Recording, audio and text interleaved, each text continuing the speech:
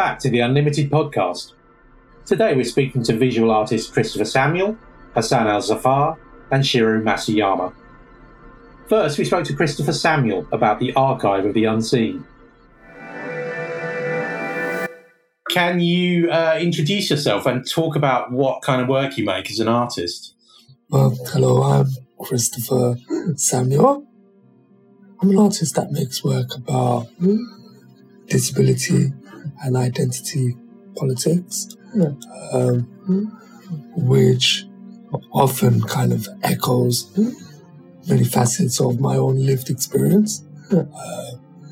I do it in a way I'm constantly kind of seeking to understand my own identity as a disabled person and kind of the inequalities and marginalization that I encounter. I often respond with humor and urgency as an approach. And also my work, I kind of try to thrive on making my work accessible to everybody. And by that, I mean anybody can understand it. You don't need to be looking at art regularly to get my work. Okay, that's great. Can you tell us the name of the work that you're showing at the festival and describe it, bearing in mind that they won't be able to see it or be there? So the name of the work is The Archive of an Unseen. So I'm going to describe it in two ways first. So the original piece, it takes the form of a microfilm reader. And a microfilm reader looks like a computer, old school computer on a desk, big monitor on a table. And aesthetically, it looks like each panel is in bold colors, pink, orange, yellow, blue, so on, with bold black lines around the edges. But for the festival, it's going to take the form of, it's going to be viewed on a computer in the Royal Festival Hall, level 2. But it's going to, the way visitors interact with it is the archive is built up of a series of different themes. So when you log onto the screen, you'll be greeted by an introduction screen. And I'll give you a brief introduction about the work itself. The archive is based on my life story, growing up as a black, disabled, working class boy in the 80s through to the 90s. And it consists of medical documentations, school reports, housing letters, social services letters, hospital appointments, me talking about my experience, or certain parts of my experience. And that's split up into different thematics. So at the beginning stage, it's pre-diagnosis, then it goes into diagnosis, then it goes to early stages, then it goes to on the move, schools, and leaving school, so on. So yeah, you talked about already kind of how it's kind of inspired by sort of your experiences and how it felt to be, disabled and black and kind of not seeing yourself, I guess, in a lot of these kind of archives. Can you talk a little bit more about particularly like the Wellcome Collection and why you were interested to work with the Wellcome Collection? So originally, I saw an opportunity for a research bursary of Unlimited and Wellcome. So I applied, and I was lucky enough to be selected. What interested me was I love medical stuff. That's been a big part of my life anyway. I could tell you my history off the back of my hand, like it was nothing. So I wanted to know more about what they had, but what they didn't have. So my original question was, for the research, was, is my lived experience represented in the working collection? And lo and behold, it wasn't.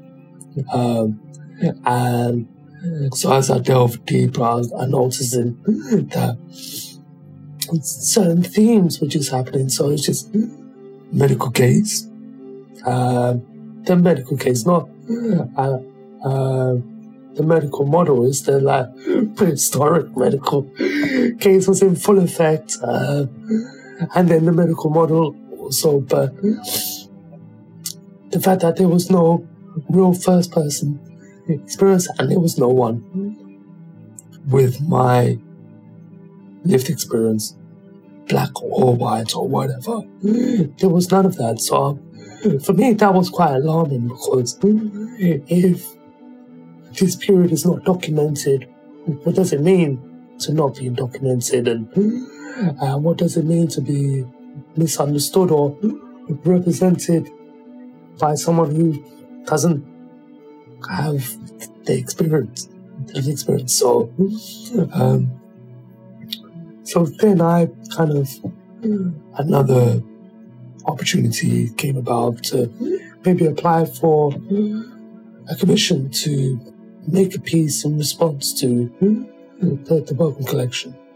And again, I was fortunate enough to be selected for the main commission, and I proposed to make my own archive based on my own lived experience, using my own medical documentation, testimonies, family testimonies, doctors speaking to my specialists, neurologists who have looked after me for 20 to 30 years or more, family members, working with a therapist, getting hold of my 9 volumes of medical records, finding using photos, speaking with my mum, school reports, all of the stuff that my mum had been collecting, which I thought, why are you collecting this stuff, Mum? But again, she passed away during the process of making the work, and that kind of shifted the work itself and how I wanted to initially kind of deliver it. But before she passed, I had confirmation that I wasn't imagining certain things, and the other disabled people that I interviewed also validated their experience. They're like, okay, we're talking about the same thing. So yeah, that kind of made me have more conviction in my story and owning it. I think as growing up as a British black person, kind of been programmed not to moan, and this is quite personal. This is the most personal piece of work I've made, and even thinking about it and people viewing it still makes me feel quite vulnerable. Do you have any kind of ideas about what you'd like to do with this work in the future to develop it, or other places you'd like it to be seen? So I think in terms of other places I'd like it to be seen is schools, disabled schools for children with different conditions and disabilities. I think it would be important for them to see that. I think medical students, so for instance, Loughborough University and trainee doctors, who I just gave a lecture to trainee doctors about Archive of the Unseen, and libraries, different galleries, or Leicester. I wanted to talk, but in terms of the development of it, this is one small section of my life. Very small section. For me, long term, there's other sections that I want to develop that I make into another piece of work. Thanks, Christopher. Next, we spoke to Hassan El-Zafar about his work Here, Hearing Extinction and Audiological Relapse. Could you firstly kind of introduce yourself, tell us your name, describe yourself as an artist and what kind of work you do? Yeah, absolutely. So my name is Hassan El-Zafar. My main work in the artist is in kind of multidisciplinary, intersectional kind of art forms. So I started off in theatre, but then broadly speaking now I've got into the kind of abstract art, and the latest piece, which was commissioned by Unlimited and the Art House, was actually an audio projection immersive experience. So in terms of my background, I was actually a science teacher, so a lot of my art is kind of like exploring the intersection between science and the humanities and the arts in general. So I would say that is probably my kind of USP, in the sense of bridging the gap between science and the humanities and taking ideas from science and showing how that could be represented or explored through artistic mediums. Great. So can you tell us about the work that's at the festival? Can you tell us the name of it, first of all, and describe it, bearing in mind that, we can't see it right now? Yeah, absolutely. So the title of the piece is called Here, which is spelled as in hearing, so HEAR, which is also an acronym to Hearing Extinction and Audiological Relapse. Now, essentially this piece is an audio projection piece which allows users to explore 3 different environments, 3 different ecosystems. Those ecosystems are the mangrove forests, the rainforests, and woodlands. And what we do is we take people on a journey to hear what these places sounded like, what life sounded like in these places 200 so years ago, before the advent of man-made interventions and a human-induced climate activity, and essentially what they sound like today as an impact of climate change, climate catastrophe, reduction of biodiversity. But also there's a little twist. The twist is what they hear like today with people who experience sensorineural hearing loss. And so we really wanted to play around with this idea of bioacoustics, the sounds of life. And the idea that as species go extinct in an environment, an ecosystem, their sounds leave too. But in a similar vein, as you lose your hearing, certain frequencies and pitches go extinct in the sense that you can't hear them anymore. So we played around with those 2 ideas, and we created a space in which people could experience in a minute way what we were seeing. And that is aided, the sounds are then very much aided with projection. So if you imagine going into a place for people who are listening in now, you essentially go into a black box and you would see essentially 3 different veils in front of you, and through those veils there was a projection, and through those projections, complementing those projections, would be the sounds of the ecosystem and the narrative of the story of the individual you're about to hear who lives in that ecosystem. So can you talk a bit about how you came to this idea? Does it relate to things you've done before, or is it a subject you've been interested in for a long time? Yeah, so I think that there was a personal journey to this. It's actually probably one of the most personal pieces I've done, as someone who now wears hearing aids very often due to my own hearing loss. I'm also a very keen outdoor explorer. And I think this idea probably was triggered by, at one point, me hiking through the outdoors, probably the Peak District, and then putting my hearing aids on and just witnessing how much sounds I was missing out on. Even though I thought I was hearing the world, I clearly was missing so much. And then there's also a personal journey in the sense of I'd worked in the mangrove forests in one of my very early stages of career as a science educator out there, and explaining the hidden impacts of urbanization in places across the world and the impact that's had on natural ecosystems on the coastal lines.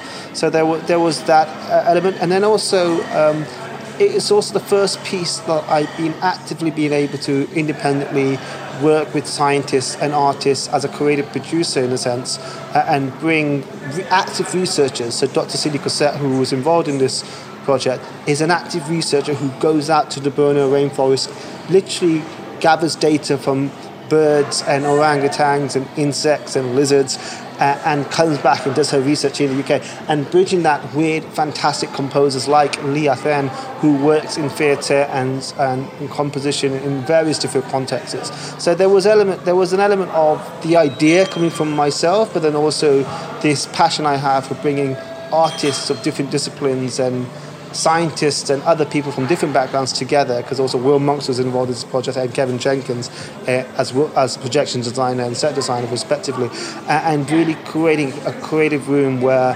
ideas which I have are able to be propagated and essentially brought to life in a really fantastic way. Well, that goes really nicely to my last quick question, which is kind of where you would want this to go in the future, kind of, how would you develop it?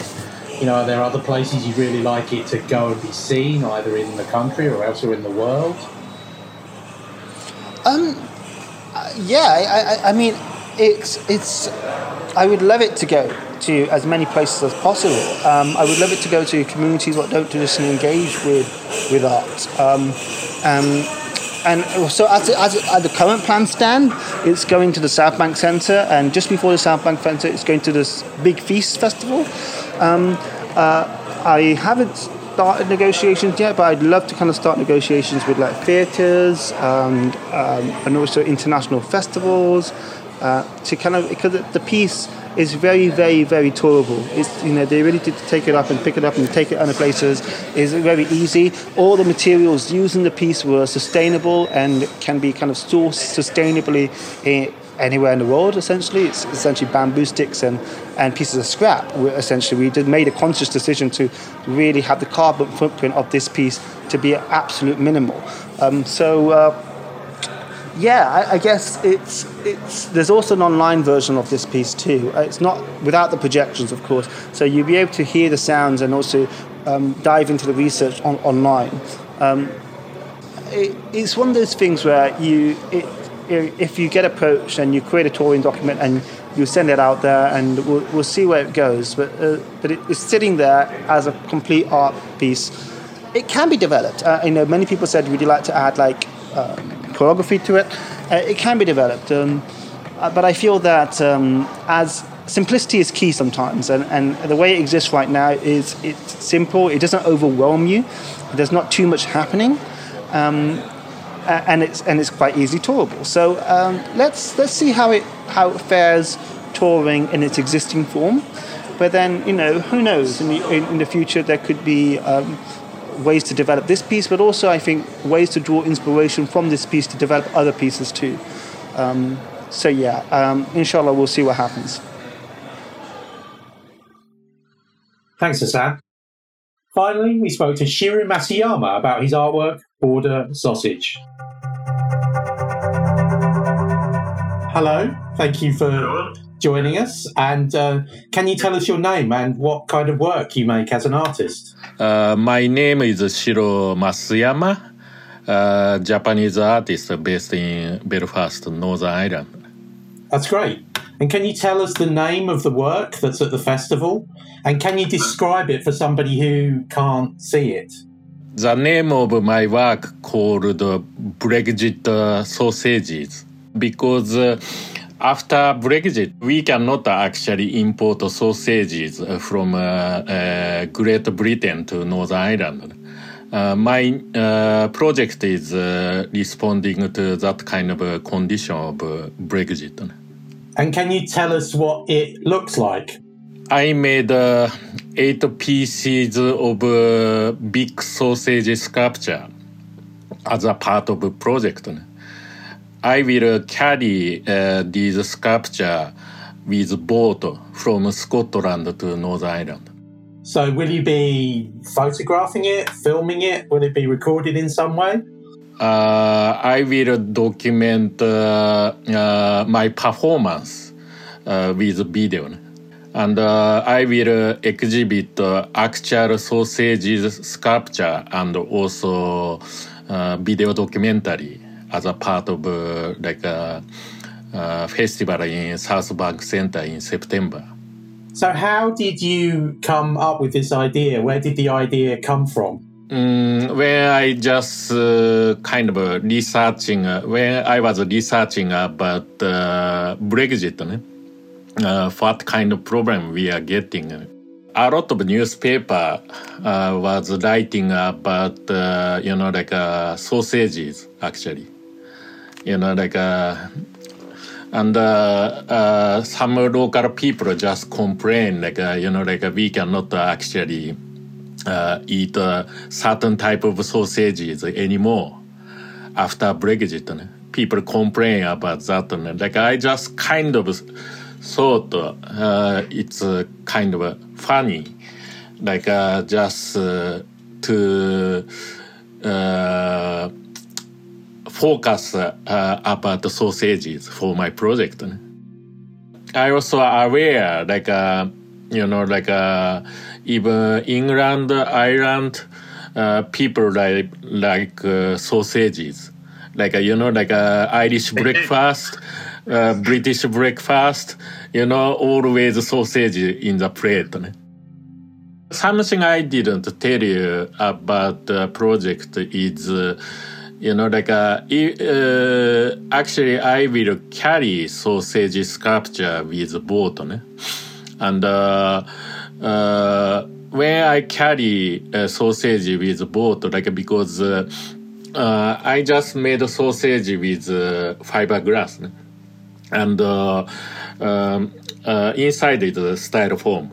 So it's I can actually float on the sea. So I just made 8 pieces sausages. Each sausage I can connect with a cable. So something when I float a sausage sculpture on the sea, something looks like a linked sausages. So when I just carry sausages with boat, actually, this sausage line also kind of a metaphor of Irish sea border, which was created after Brexit. Can I ask you a really basic question? The sausage sculptures, how big are they? Something like 1.1 meter or something, slightly bigger than 1 meter. Actually, I will also bring actual sausages. On the Irish Sea, on the boat, we will have a sausage barbecue party before arriving Belfast.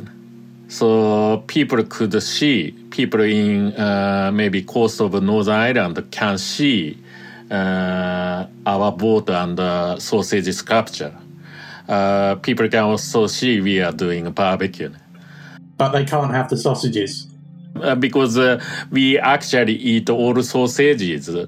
Okay, yeah, that's what I was thinking, because if you don't eat them, they'll need to be inspected, right? Yeah. There is something just very funny about sausages. I don't know why, but they are just funny, and when they're big, it's funnier. And it's very silly, but they are funny. I don't know why. So for this project, what will be kind of left when you've finished? It will be the sculpture, the video. So sculpture and video. The way I represent this project is, as I said, I will show actual sausage sculpture. Probably, mostly I will hang from ceiling. I will hang actually a sausage from ceiling. That looks like a kind of a butcher or something, like a butcher sometimes hanging sausage from ceiling or something. Looks like that. And then I will also show the video with actually 2-channel video installation. And also the same time, like in front of video, I will also make a special carpet. On the carpet, I will print a map of IDC. On the IDC, like I will also mark like which route I just came to Belfast. And then on the top of carpet, actually I will fix some kind of a tiny sculpture of boat and sausages.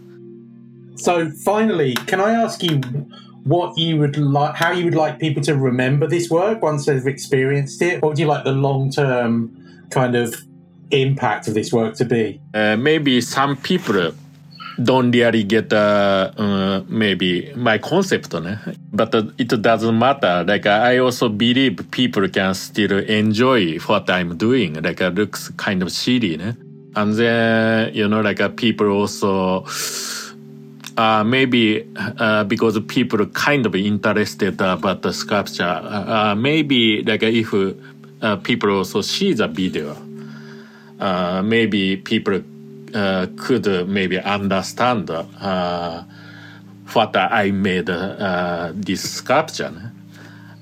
So that's kind of thing. Like I made a kind of a layer, several layers for the project. From actual sculpture, maybe kids or people, like a lot of people, like maybe try to approach my work. And then if people also watch a full video, maybe some people also understand my concept. Thanks, Shiro, and I can't wait for the sausages. This time we've heard about some of the visual artists showing work at the festival. Some of this work will be available remotely, so if you can't get to the festival physically, head to the Unlimited Festival page on the South Bank Centre website. There's a link in the description of this podcast. Thank you for listening, and we'll be back to speak to 3 more brilliant disabled artists about their work at the festival. Join us then.